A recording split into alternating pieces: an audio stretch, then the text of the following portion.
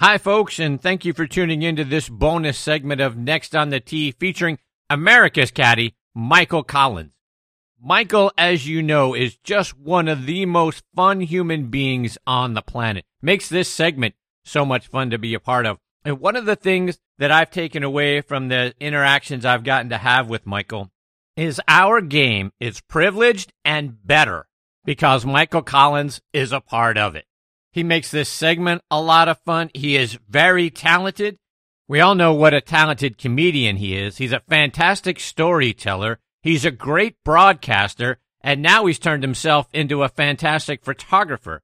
We talk about all of those things in this segment. Sit back, relax, enjoy it. And thank you again for tuning in and listening to the show.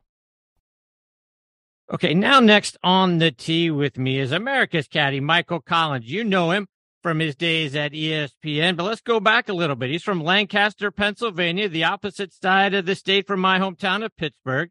He's been a comedian, a caddy, a journalist, a broadcaster, a golf analyst, and now you can add on photographer. He's a fantastic photographer, folks. We'll get into that. And he makes the game so much more fun than it was before he was a part of it, and I'm excited he is with me here today on Next on the Tee. Hey, Michael, thanks for coming on the show. Thanks for having me on, Chris, man. Really appreciate it. It's been a long time coming. Sorry it's taken me so long to get here with you. Hey, I know you're really busy, Michael. I really appreciate the time and having you with me here today. Michael, I read that you didn't start out playing golf until you were 22 years old. What got you to take up the game? Yeah, I was a little bit, just a smidge younger than that. Probably, 21, 20, around then. I just started doing stand-up comedy, and there was another comedian who made me play golf. And he goes, his name was Lee Schaefer from Lancaster, Pennsylvania as well.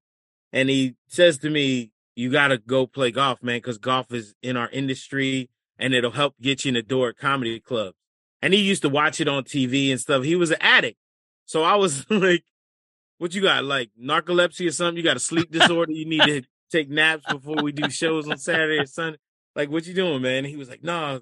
And then he goes, this is what you do. Call a comedy club and tell them you want to come do 5 minutes on their stage, right? And then call a comedy club and just tell them you'll be in the area playing golf, and could you stop in and see which one lets you get on stage.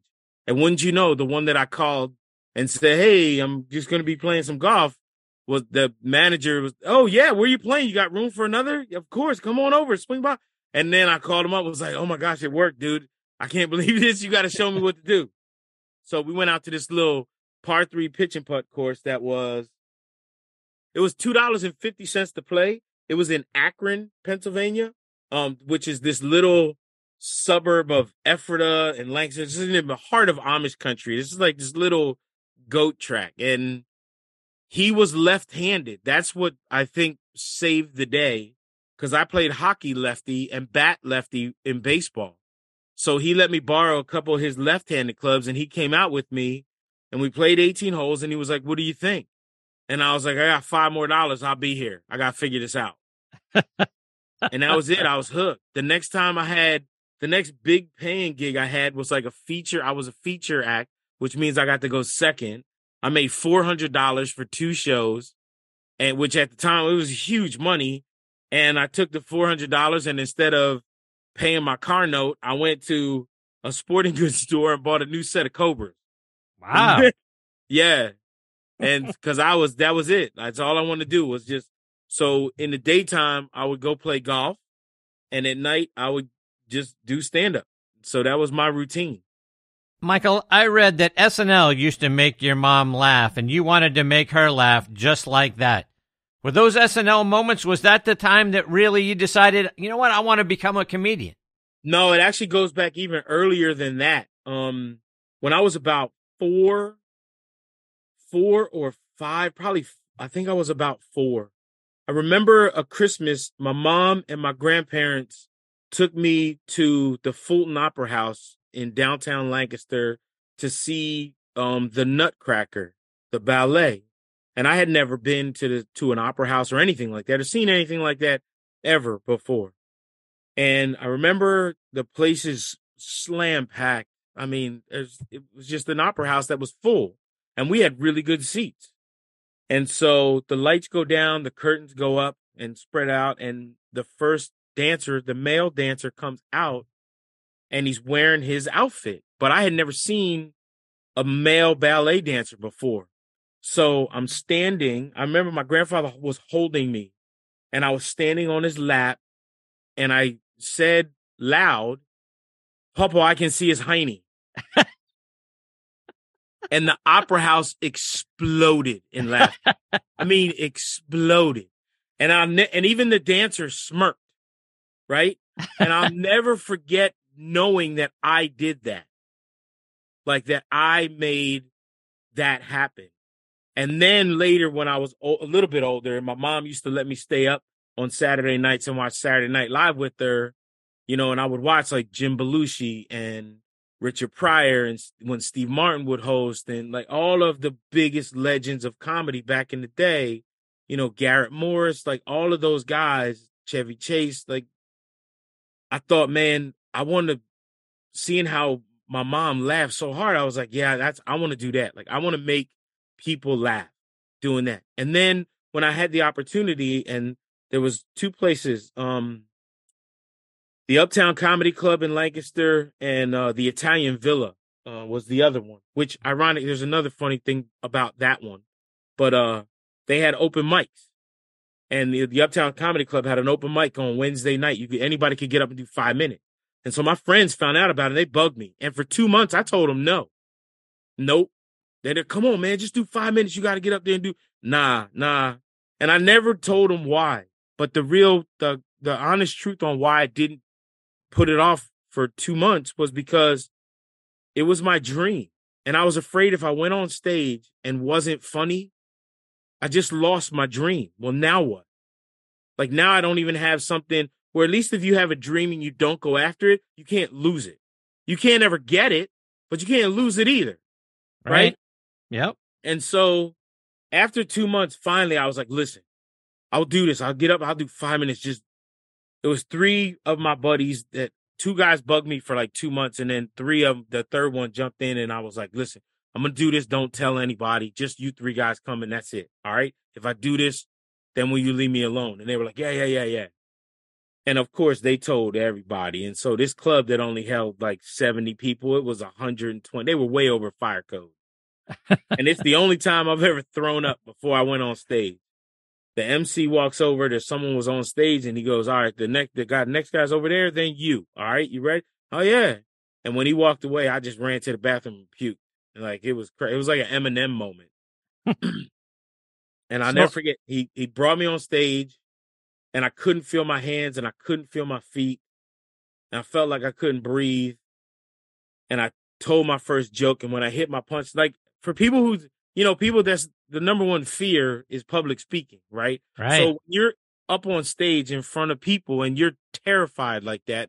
Or just for me, it was like so anxious. When you go into that fight or flight mode like that, time really slows down. Really, really slow. So like I hit the punchline and it felt like nothing happened. And then there was a conversation between the angel on one shoulder and the devil on the other. So the devil on one shoulder goes, see, I told you. I told you shouldn't have done this. I told you weren't funny. I told you were going to have a dream. You couldn't do this. And the angel on the shoulder was like, just wait for it. And then you hear something that sounds like thunder. And in processing those two things like happening in my head at that time, then pow, like the laughter hits you. And it hits you honestly like a sound wave and you feel it in your chest. And then when it hit me, it was like this wash just kind of happened. And I took the mic out the mic stand and like I just felt comfortable. And I moved the mic behind me and just told the rest of my 5 minutes of jokes and stuff like that. And when I said, thank you, good night, my name's Michael Collins, put the mic back in, everyone's going crazy, which was wild. And I walked to the back and that was the first time I met Lee Schaefer, him and another guy named Bud Tanger. And they were professional comedians traveling at the time and working. And they both were at the bar, kind of called me over. And I walked over and they're looking at each other and they look at me and they go, hey, how come we haven't seen you out working the circuit? Like, where do you perform? Where are the clubs you do? And I go, no, that was my first time ever doing stand-up on stage. And they looked at each other, and then Bud looked at Lee and looked at me and said, you found what you need to be doing. And that was it. From that night on, I was hooked. Wow. What a great story. All right, Crazy. so I'm Italian, so you got to tell me the Italian Villa story. So here's something funny, and I'm sure you've seen Amanda Renner on television. Yep. For CBS. Formerly, her maiden name is Amanda Balionis. Well, Amanda Balionis' dad, his best friend, owned the Italian Villa in Lancaster, Pennsylvania. Yeah. And Amanda and I didn't even realize we were both, because she went to Manheim Township and I went to McCaskey. So she went to the high school that Jim Furyk went to, and I went to the inner city high school. We didn't even know we were both from Lancaster, PA, until we had done a couple things together back in the day when she worked for the PGA Tour. And I was doing XM radio and doing stuff on PGA Tour with them as well. And then we realized that not only were we both from Lancaster, but her dad and one of the guys who owned the comedy club in Lancaster, Pennsylvania, and he still lives there, they were best friends. So it was kind of wild that even in golf, like me and Amanda have ties together through my comedy career. Michael, let's talk about your golf career and your relationship with Omar Uresti and how that relationship led you to get not only inside the ropes, but on the bag for him during a tournament. Tell that story. That's crazy. Yeah, that's kind of crazy. So 1998, 1997, I come up with this idea, right? Because now I'm into golf, and I was like, you know what? I should start booking comedy wherever the tour is going to be. And I bet you I'll meet somebody at a comedy club that will have tickets and I can go watch golf. Like, this would be awesome. I bet you no one's thought of that, bro. Every comedian in the planet had thought of that. So I was never going to be able to book stuff around whenever a tournament was going to be until a buddy of mine who he was doing stand-up comedy, and he booked Hilton Head every year for like 10 years. Whenever the tournament was in Hilton Head, he would book it. Well, one year his wife was pregnant and they were going to have the baby the week of the tournament. So he couldn't perform that week. So he calls me and is like, look, I don't want anybody other than you because you're the only other one that loves golf. And you're probably not even going to get to go to the tournament, but whatever. So I get booked to be there that week. Well, it turned out a kid I went to high school was an assistant pro at one of the courses in Hilton Head, Indigo Run, one of the Nicholas courses. And so I called him up and was like, hey, man, I'm coming the week of the tournament, but it's going to be great. And he's like, okay, good. I'll get us tickets. We can go on Tuesday.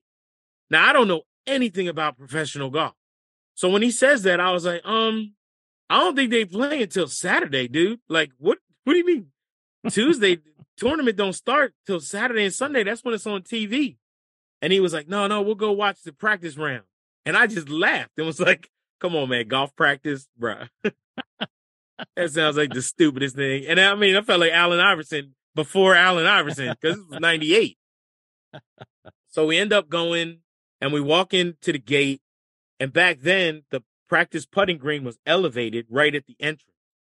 So you would walk in and there would be these professional golfers like standing above you putting. And this one golfer just stops putting and walks over.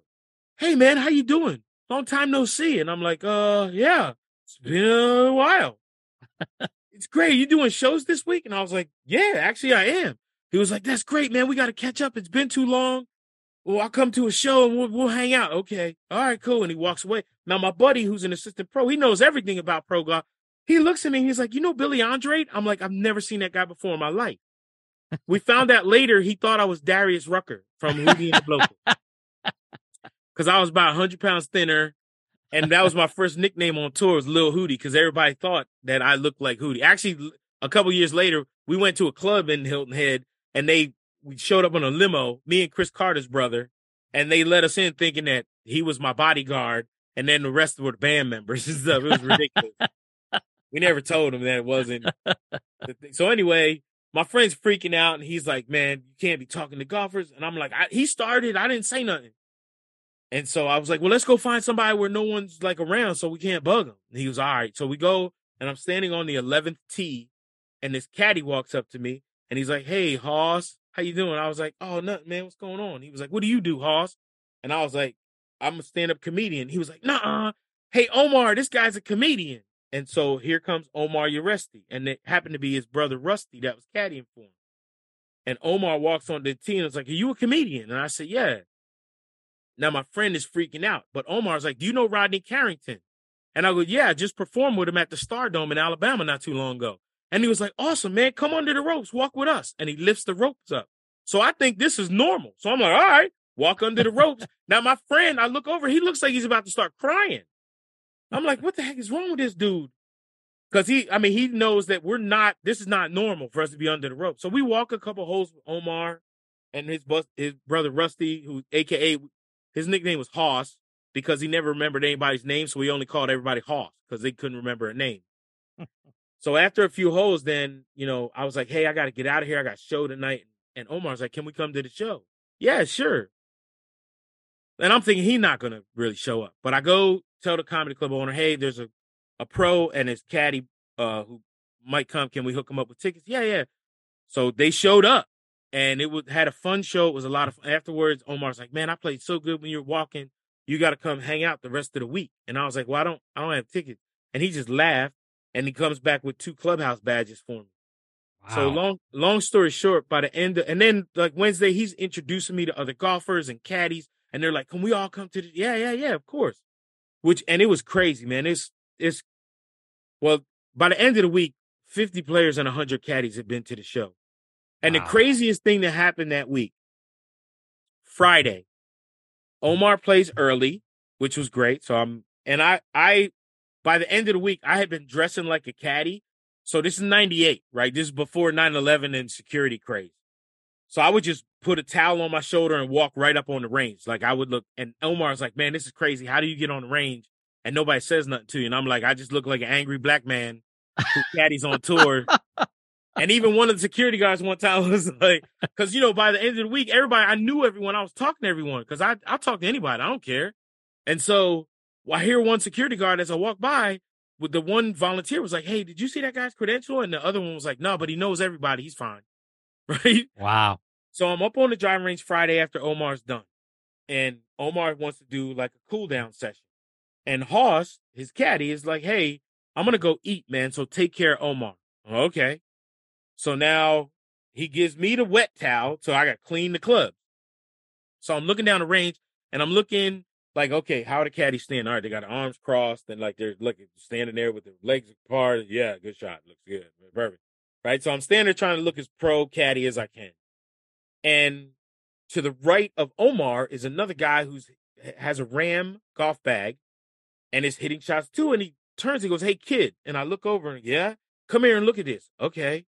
So I walk over there and this guy takes a 5-iron and takes it about belt high. How's that look? I was like, oh, it looks good.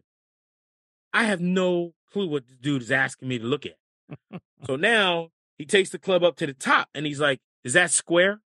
And I'm looking at the shape of the club head. Yeah, it looks pretty square to me. Okay. And now from that standstill, this dude hits a frozen rope. I mean, this is back when they were using wound Balata golf balls. And this thing is on a string. It was hit perfect. And I go, see, I told you that was perfect. And he goes, yeah, thanks, kid. That felt pretty good. So I walk back over to Omar, who hits another practice shot. And he comes back to the bag and he goes, hey, man, what did Tom Watson want? And I go, he wanted me to look at his swing. And Omar goes, what's your handicap? And I was like, what's a handicap? And he goes, what do you shoot? And I was like, I shot 120 last week. Like, it was good. It was really good. Now, Omar's laughing so hard because Tom Watson just got swing advice from a dude who can't break 120 because he thought I was a pro caddy. I love that. So that was my introduction to golf. And then after that, slowly but surely, I did book a lot more comedy around tournament. Now, and then Tuesdays and Wednesdays, caddies would say, hey, man, hey, Lil Hootie. Well, like I said, that was my first nickname. It was like, yo, Lil Hootie, you want a caddy today? Carry the bag, man. Come on with us. And I'll be like, all right, because it'll be like, I'm thinking we're getting to be inside the ropes. Like, this is going to be awesome. not thinking that golf bag weighs 35 pounds and we're about to walk 7 miles. Right. And I was just doing the caddy's job for him and stuff. But that's kind of how it started. And then the last tournament of 1998 was at Disney. And I did something special for Omar kind of early in the week. His favorite group was Judas Priest. Still is Judas Priest. Like, and Hard Rock's not really my thing, but he loved Judas Priest growing up as a kid. Like, that was his group. Well, it turned out Judas Priest was playing at the Hard Rock Cafe in Orlando. And I found out about it, and Omar didn't know. So I called him up and said, hey, I got a PGA Tour Pro who's a huge fan. Would it be cool if we came down there? And they were like, oh, absolutely. So I made Omar go to the tour trucks back then, and we got hats and T-shirts and stuff off the truck and went down there, ended up meeting the band, sat in the green room with them just by ourselves for like an hour and a half after the show. And they're golf maniacs. So wow, if they're golf maniacs. And so then they were mad they couldn't stay for the tournament because they had to get on the tour bus and they had another city to be in the next day. So they couldn't even stay for the tournament. But Omar and them exchanged numbers. They played a lot of golf together since then. But anyway, that night, then me and him are walking out of the Hard Rock, and it's me, Omar, in an empty Hard Rock in Orlando. And he takes about 5 steps after they close the door and just lets out this woo, because he was like, he met his heroes, and they were cool guys who loved golf, and now he was going to be friends with them. Wow. And so Sunday at the Disney tournament, Omar's playing. He started on 10, so he was finishing on 9. And on the 9th tee box, he kind of hits Rusty. He hits Hoss on the shoulder. And Hoss calls me up to the tee, takes off the bib, and puts it on me and says, bring him home. Wow. And so I tie the bib on, and Omar hits driver right down the middle, walk down, carrying the bag with him. This is real tournament golf. And we're just talking, man, about what a fun week it's been, what a crazy year it's been, blah, blah, blah. You know, and he gets all his own numbers and all that stuff, and then hits 7-iron to the middle of the green and lips out the birdie putt. So, but he makes par, and which was cool, but still, like, if he would have made birdie, I may never have caddied again. But yeah, so I got my first hole, and when I did it, I was like, man, this is awesome. And then fast forward less than a year later, Robert Gomez called me and was like, hey, I'm playing like crap. I'm not having fun on the golf course. My caddy quit. I just need to remember how to have fun on the golf course. Come caddy for me next week. At the time, it was Nike Tour. He was like, I got to do a Nike Tour rehab start. Come caddy for me. And I was like, yeah, why not? All right, I'll do it. And went to Louisiana. I think it was in Houma. And I'll never forget, the course was underwater. We got no practice round. And we were supposed to play in a Pro-Am. Pro-Am's canceled because the course was underwater, and they had to let it dry. So we were only allowed to drive around the golf course on the golf cart path, in a golf cart, no clubs. We could look at the course. Now, as someone who doesn't know anything about caddying or look, I'm like, yep, there's a hole here too. Oh yeah, there's another thing that one's got a hole too. It must have 18 of these things. Awesome. Thursday, it's round 1 and it's for real. And I'm got the bib on and I'm like, oh boy. First hole, downhill par 5. And when Robert comes over and starts taking the club out of the bag, I looked at him and I go, hey man, don't hit it in the sand down there because I don't know how to rake like a pro. Okay. So, and I'll never forget he has a strange look on his face. Like, I wonder why he looks like that.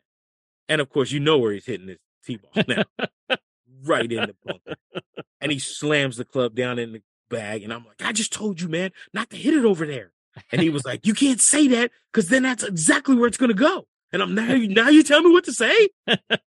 And he laughs. And we get down to the bunker. And of course, it's all washed out. And I'm like, man, what you going to do? And he was like, I'm going to hit 3-wood into the front greenside bunker because this is a par 5. I'm going to get up and down for birdie. And I'm like, fool, I just told you I don't know how to rake like a pro. And you're going to hit it in 2 sand traps on the first hole. I was like, if you hit it in that front greenside bunker, I'm calling immigration and tell them you're illegal. You're not even here legally. And he gives me he laughs like that, jumps down, calls his shot, man. And he's posing as it goes in the front bunker. I put the bag down and I'm like, security, this dude's not even supposed to be here. He ain't legal. He ain't got no paperwork. And he's laughing. He was like, get your bleepity bleep bleep down in the bunker, the bleep bleep. And I'm laughing and stuff. And then we realize, oh crap, there's two other guys we're playing with. You know, and the looks on their face and their caddy's face, like, what in the hell's going on? What is these two? Like, we just walked into a comedy routine on the golf course. And that's how it started. But then after that week, there were other guys that gave me their phone number and said, look, when you got a week off of comedy, call me. Because I need to remember how to have fun on the course, too. Wow. Yeah. That's awesome. And then, I would go, when guys would have me come out and caddy, I would go to other really good and really respected caddies and say, hey, listen, teach me how to do this for right, because this isn't a joke to me. Like, I really loved it.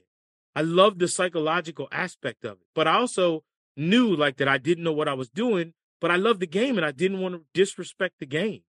So I'm like, teach me how to rake correctly. Tell me why when you walk off yardages, you walk them off at certain different angles. Why do you rake the bunker this way? Why do you, like, walk these angles? Why do you stand over here? What is that book that you're using? Like, why are you walking these things off? What is that sheet that comes every day with the circles and stuff? What does that mean? And so, thank goodness there were some really amazing caddies that took me under their wing and really taught me how to caddy the right way. And then other guys, it was cool because they would be like, Chris Couch used to tell people all the time, because people would say to him all the time, hey, man, this dude must be just cracking jokes all day. And Couch was like, nah, he's really serious on the golf course unless I need it. If I need a joke or if I need something, he knows when to throw that in there. Like, so, because it was so much different for me than stand-up comedy. That's one of the reasons I loved it so much, is because comedy, it's just me. I'm number one. Like, I'm the star. And caddying, you're the servant. And so you're the guy behind the curtain. But there's no other sport where there's something like this out there. I can't walk onto a Major League Baseball and whisper in a catcher's ear, hey, man, I know you think fastball's right here, but tell him to throw the curve, right? Like, you can't do that, right? I can't walk onto a football field and, like, stand in a huddle, right? Like, I'm never going to be able to do that. But I can be on a golf course, and if a guy has a 9-iron, I can tell him, hey, man, that's too much club. Or guy says, what's this putt going to do? I can tell him this putt's going right, and it's a little uphill, even though it doesn't look it, or it's into the grain. And so, like, that was, to me, there's nothing else in the world like it. It's not the same as comedy. Then when people ask what I like better, I tell people all the time, and I still feel this way. Like, comedy, golf has my heart, and comedy has my soul. Michael, I got to take you back for a second to that 98 Walt Disney World Classic. Tell me about coming off the last hole and a guy asking you for your bib. Well, he tried to ask for my bib. We walked over there. We walked off of that green, and he was like, hey, sir, I'll take your caddy bib right here. And I was like, no, you won't take this one. And he was like, I'm sorry, we have to collect all of the bibs. Well, you're going to be one short. And I took it off, and I folded it and put it in the golf bag. And I looked at Omar and was like, like, gave him that look like, you know, like, even if you try to go in there and take that thing, it's going to be a problem. And so the guy laughed and was like, all right, you're good. You're good. Cause I guess he saw the seriousness in my face. There's only been a couple of times where I've, like, felt to put the laser beam eyes on people and be like, hey, man, here's what's going down one way or the other. Like, you want to do this the easy way or the hard way? But it's going to happen. Michael, I read that Ricky Fowler's agent actually calls you Dream. Why? Yeah, that's awesome, man. He's good people, man. He also, ironically enough, Sam McNaughton also represents Amanda as well, which is great because Sam's a really good dude. But yeah, I've known Ricky. Ricky was at Q School with Omar and I. back when Q School got you onto the PGA Tour, and we both got through Q School that same year. And so when Sam and Ricky got together, Sam has kind of seen my career and where it's gone. So one year I was walking and I hear this dude going, "Yo, Dream, yo, Dream." I look over and it's Sam. "Yo, American Dream." And I'm like, "What?" And I walk over and he goes, "You are the American Dream." And I was like, "What are you talking about?" And he goes, "No one who looks or sounds like you is supposed to have made it in this sport. In a sport where no one asked for you, no one necessarily wanted someone like you here, and yet you have taken yourself and become something in a sport that never had anything like that before. And no one knew that they needed it." Right? Like, and so I really took that to heart. Like, and it meant a lot to me that he calls me that, because it, in a way I do feel that way. Like, I took something that wasn't there and just made made a spot where there was never a spot or wasn't supposed to be a spot, And even to this day, there are people that were very nervous about like putting me on television or something like that, because they still think like, what if he switches into comedy mode? Be like, come on, man, I've been doing this for almost 30 years now. Like, you think now I'm gonna slip up? Really? You think is when I'm gonna go just full out? Like, and I've worked for Disney for 13 years. You think now is the time that I'm gonna go crazy? All right. Michael, I've heard you compare the Masters to other tournaments. Like, the Masters is rolling Easter Sunday into Christmas Eve and Christmas morning at church versus what every other Sunday is like. Talk about why that is. Well, what I tell people is there are two tournaments that have to be on your bucket list. And one of them is the Masters because of that, because it really is. You do feel when you walk through those gates, you feel the history.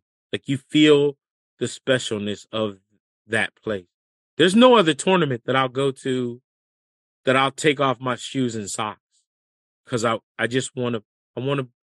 want my skin and my being to touch that place, like to really feel the grass between my toes.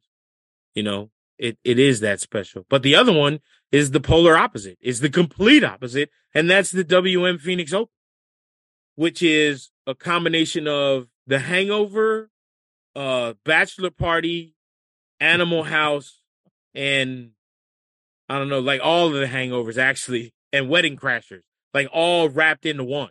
It's the opposite part of that, where it's like no holds barred, a frat college football party busted out. It's crazy.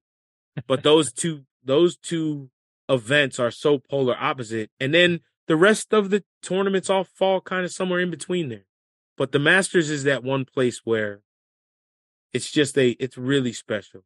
But if I'm being completely honest, like by Friday or Saturday, like I'm over walking on eggshells all the time, right? Like, because you're over it after a minute. Like, if you're only there for a couple of days, it's awesome because you're like, wow, hallowed ground, it's amazing. But if you're there for like 8 days, you're like, I get it. No cell phones, right? I get it. No running. I get it. I get it. Right. Michael, you and Pat Perez did a show together. That was so much fun to listen to. And Pat's a very straight shooter. And I was wondering how that was going to go when I heard you guys were going to do a show together. That's why we called it Out of Bounds. Yeah. How were you able to keep Pat from getting you guys kicked off radio? I don't know, man. I don't know.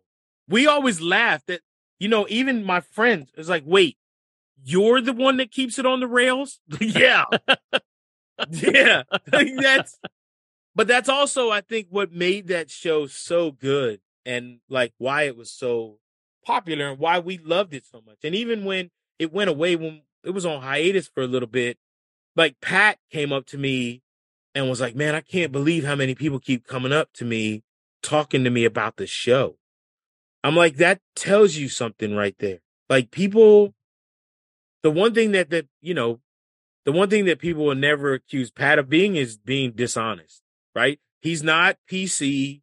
He's not going to give you like the sunshine and rainbows and unicorn and happy cotton candy dancing answer. Like, don't ask him a question that might be controversial because you might not like the answer. And, you know, especially in today's world, a lot of times people ask questions, but they ask question because they already know the answer they want to hear. So when they don't hear it, it's a problem. And Pat's one of those dudes that you just don't ask him, then he ain't the guy to ask those questions to.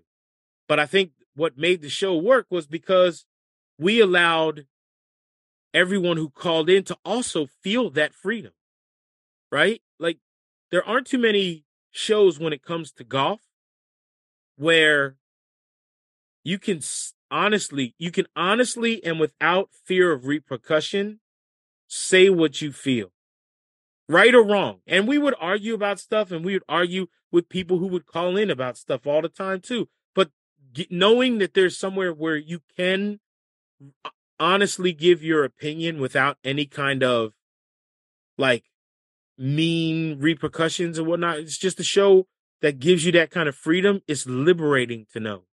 And I think that's what made it so popular. I think that's also the reason that we were on at night.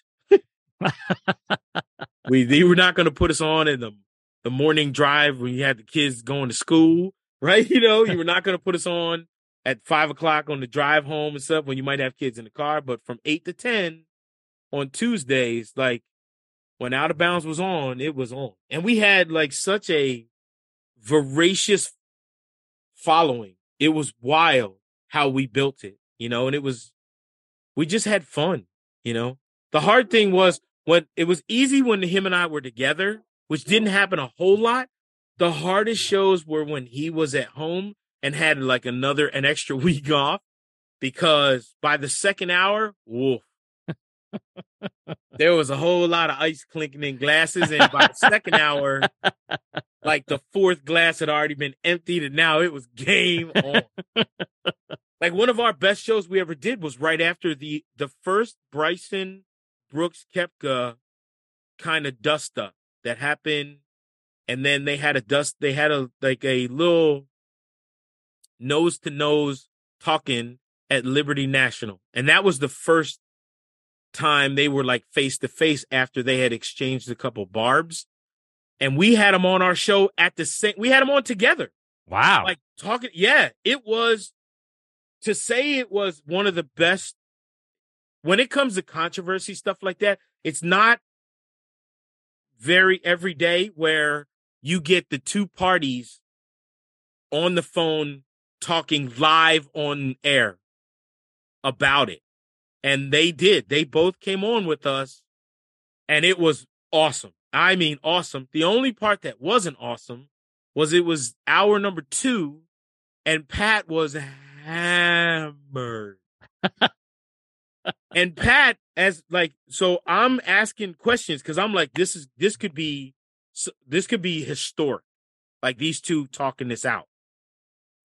And so, but I'm trying to now stay on the straight and narrow. And Pat is like doing what most dudes do when they get drunk. I'll ask a question and Pat wants to answer the question. And finally on the show, I'm like, Pat, shut up. No one wants to hear you right now. Only people want to hear is Brooks and Bryson. You shut up. We got every show we can talk. And he knew he was hammered, so he just laughed. He laughed and then let them talk. And it was part of what made the show so amazing. You were on the bag for Rich Beam, which had to be a scream. One tournament. That was it? Yeah, this is back when I was still doing stand-up comedy full time. And so Rich, a couple of weeks before he won the PGA Championship, Rich was going on a stretch where he was playing 6 weeks in a row. And the last week, they were playing the Buick in Rye, New York, up at Westchester Country Club. And his caddy had a child who was being christened, I think. And so the caddy needed the week off. Rich didn't want to bring just another tour caddy on because he knew that he was 6 weeks in. He was already going to be kind of tired. And he didn't want a guy like auditioning, thinking he was going to steal the bag from his caddy at the time, Bill. And so he called me and was like, hey, listen, you want to come caddy for me for a week? Here's the situation. I know you won't try to like steal the bag. And I was like, no, I'm doing stand up, dude. But yeah, I'll come up and caddy for you for a week. And we had, we still to this day, like talk about that. We made an eagle every round, including he eagled the par 5 18th on Sunday and did that dance. This is weeks before he wins the PGA Championship, beating Tiger in Kentucky at Valhalla. So I take a little bit of credit for that win, just a smidge. You should. It is a smidge. But yeah, it was one of those. It was great because he didn't think he was going to make the cut. I think we finished like 21st or something like that. I mean, he had a relatively good week. And it was great. And then I went back to doing stand-up, and Bill came back on the bag, and, he had a really great and successful career after that. So it was really cool. Michael, I had the privilege of seeing you and saying hello to you last year here in Atlanta at the Tour Championship. You were walking down the middle of the fairway with a huge camera. I didn't know what a great photographer you were at the time, in which you are. I was surprised. I didn't know what a great photographer you are. Thanks, man. And it's a new hobby. It's new, and it is Ken Griffey Jr.'s fault. Oh? Yes, it is his fault because he is also he is an extremely well-versed and professional photographer. So like he takes photos for MLB at like the All-Star game and stuff. Like he's that good. He is definitely a professional. And so he knew that I kind of liked photography, but I never had like a really pro camera or pro lenses. I never had any of that stuff. So I was at the Ryder Cup when it was at Whistling Straits, and the Sony is there. They're doing all the services and taking care of all the Sony photographers. So I'm talking to him like, hey, man, Sony's here, blah, blah, blah. And he's like, oh, go talk to the guy. Just go talk to him and, tell him, did you want to know stuff? Like, just ask him questions. All right, cool. I had a couple of hours to kill stuff before I had to do anything for ESPN.com. So I go in there, I start talking to the guy, and then he goes, you want to take one out to play with? Oh. And just the way he said it, like it was a toy. And I was like, all right, okay. Like, you're not going to say no. So this dude gives me a pro Sony camera, and I'm like, I don't know what I'm doing. He goes, I'll set it up for you. So he sets it up, gives me this little memory card thingy. I go out there, he's like, just go take pics. Okay, cool. So I went out there and I start taking some pics, and it is awesome because now these new Sonys, they're silent. So I can stand right by the players, and when I hit the button, no noise. But you also then have no idea how many pictures you're taking. And when these things are set up to take 30 to 60 frames a second, like you go through a ton of pictures. But he let me take one of the cameras out. I took out a camera 3 days in a row. And on Sunday during the singles matches, I went out onto the first hole and started taking photos of like everyone's first tee shot. And I was lucky enough to be there. And some of the other photographers left. But I was there when Bryson not only drove the green on one, but after he drove the green, like the other photographers turned to leave, and I just held the shutter button down. And I got the whole sequence of him walking off the tee box, his caddy handing him the putter, him raising the putter in the air. But then the other one that I got that I was really proud of was Sergio turned and gave him the thumbs up when they walked off the tee.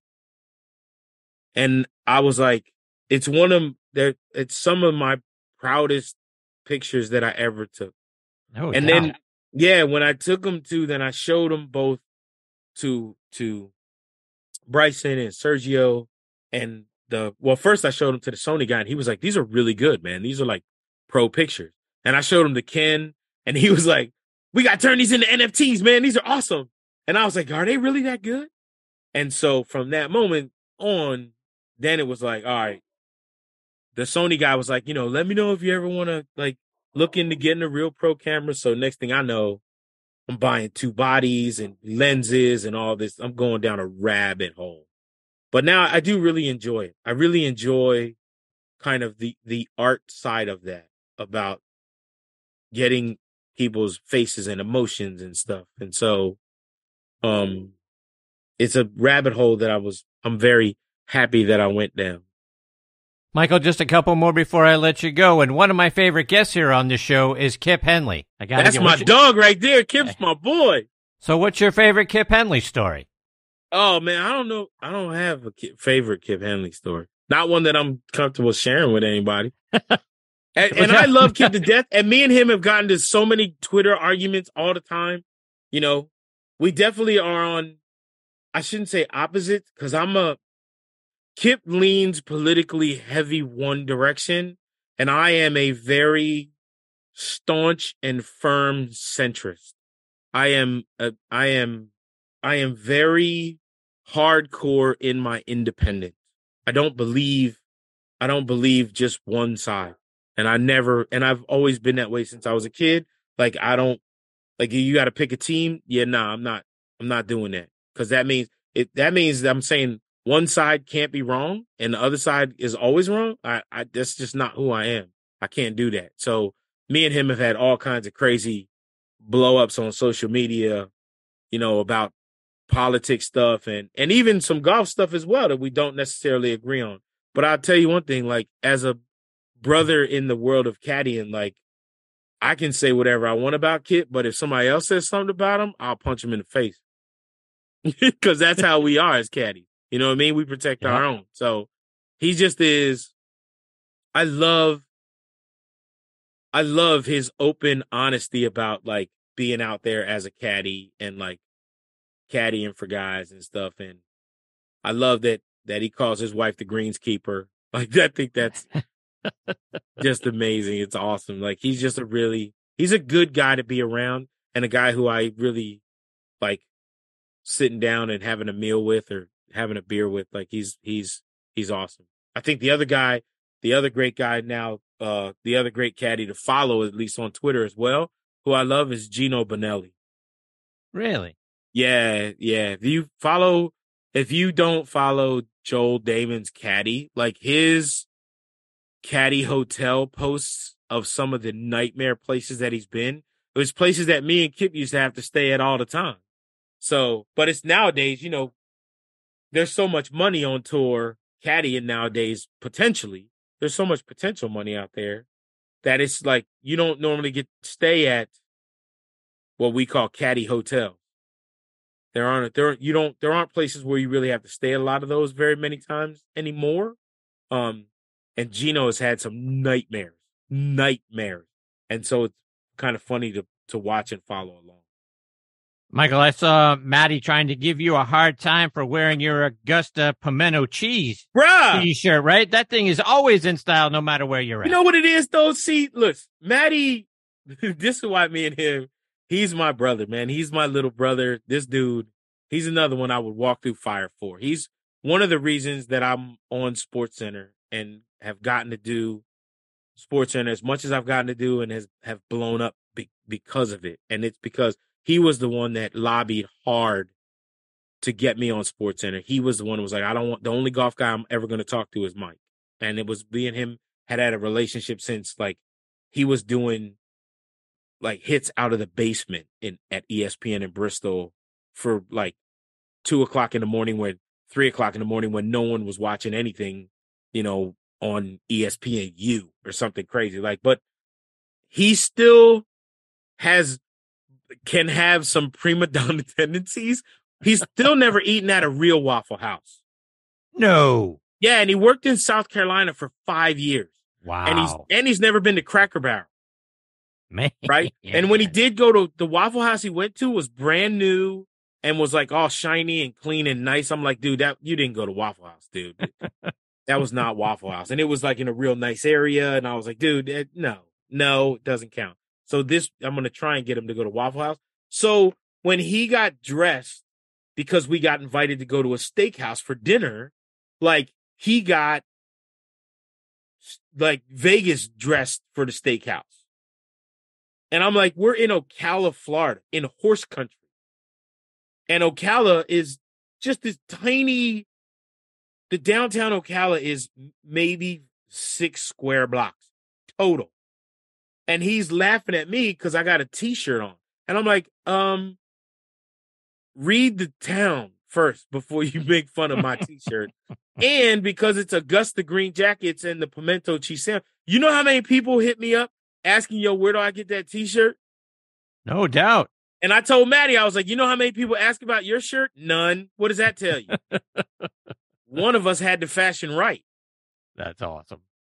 Michael, like I mentioned in your intro, you make the game so much more fun because you are a part of it. I can't thank you enough for taking time out of your busy schedule to come and be a part of the show. I hope I get the privilege of having you on again sometime. Absolutely, soon. Man. And Chris, thank you. I mean, I can't even tell you like what those words mean. It means a lot to me. Like they do not go unappreciated. I know, and I'm the first person to admit to people, like I know I'm the luckiest guy in the world to get to do what I do. Like and get to go hang out with the people I get to hang out with and see the things I get to see and do the things that I get to do. Like I am so blessed and lucky that I get to do this. It's stupid. It's stupid how lucky I am. And I really, really, truly appreciate the fact that you like it too. I feel like sometimes when I first started, I wonder who's really going to be into this. Like if anybody really will get this. And the fact that you and so many others do and allow me to come on and do shows like this with you, man, and hang out and all those kind words you always put up on Twitter about following me and stuff. So it means a lot, man. So thank you. Thank you for everything you do as well. Absolutely. Let our listeners know, how can they stay up to date with all the things you're doing and follow you, whether it's online or on social media? Man, I got so much. This summer's going to be crazy. I got at ESPN Caddie, Caddie. That's usually the easiest way because that's Instagram and Twitter. You can find me on Facebook. Basically, if you do a Facebook search and put in Michael Collins ESPN, then you'll find me. If you put Michael Collins in Facebook, you're either going to find Liam Neeson's movie, Michael Collins, or The Astronaut, who I actually got to meet one time. And Did you? One of my shows way back in the day. Yes. And I tried desperately to get one of the watches that they wore up there, but that's a joke for another time. When Omega played the worst, I can laugh at it now, the cruelest, funniest Christmas prank on me ever. But that's for another show. We'll hear that one next time. Michael, take care. All the best to you and your family. Good luck to your son tonight. I look forward to catching up with you again soon. You got it, brother. Thanks for having me on. Talk to you later, Chris. See you, Michael. See ya. That is the great Michael Collins. Is it any wonder why he's America's caddy? How much fun is that guy, and does he make our game? I'm 100% sincere when I say he makes the game so much better because he has become a part of it. You look forward to every interview, every show, everything that the guy does, and now he's a fantastic photographer on top of all of that. It's just so much fun having him as part of the show. I hope we get the privilege of doing it again soon. He is one of my absolute favorite people on this planet, and I've just met him, like I say, I met him briefly last year at the Tour Championship, and then we just got to spend nearly an hour with him. And I'm already excited and looking forward to the next time we get the privilege of doing it again. Michael's fantastic. Make sure you're following him out there on social media. And if he has a comedy show coming near you, you need to make sure you get tickets to go see it. I know I am. So Michael's fantastic.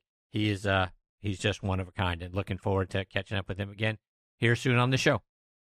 All right, my friends, it is time for me to put a bow on this special segment of Next on the Tee. My sincere thanks again to Michael Collins and to all of you for continuing to make Next on the Tee a part of your golf content. I appreciate you all so very much. Until next time, hit 'em straight, my friends.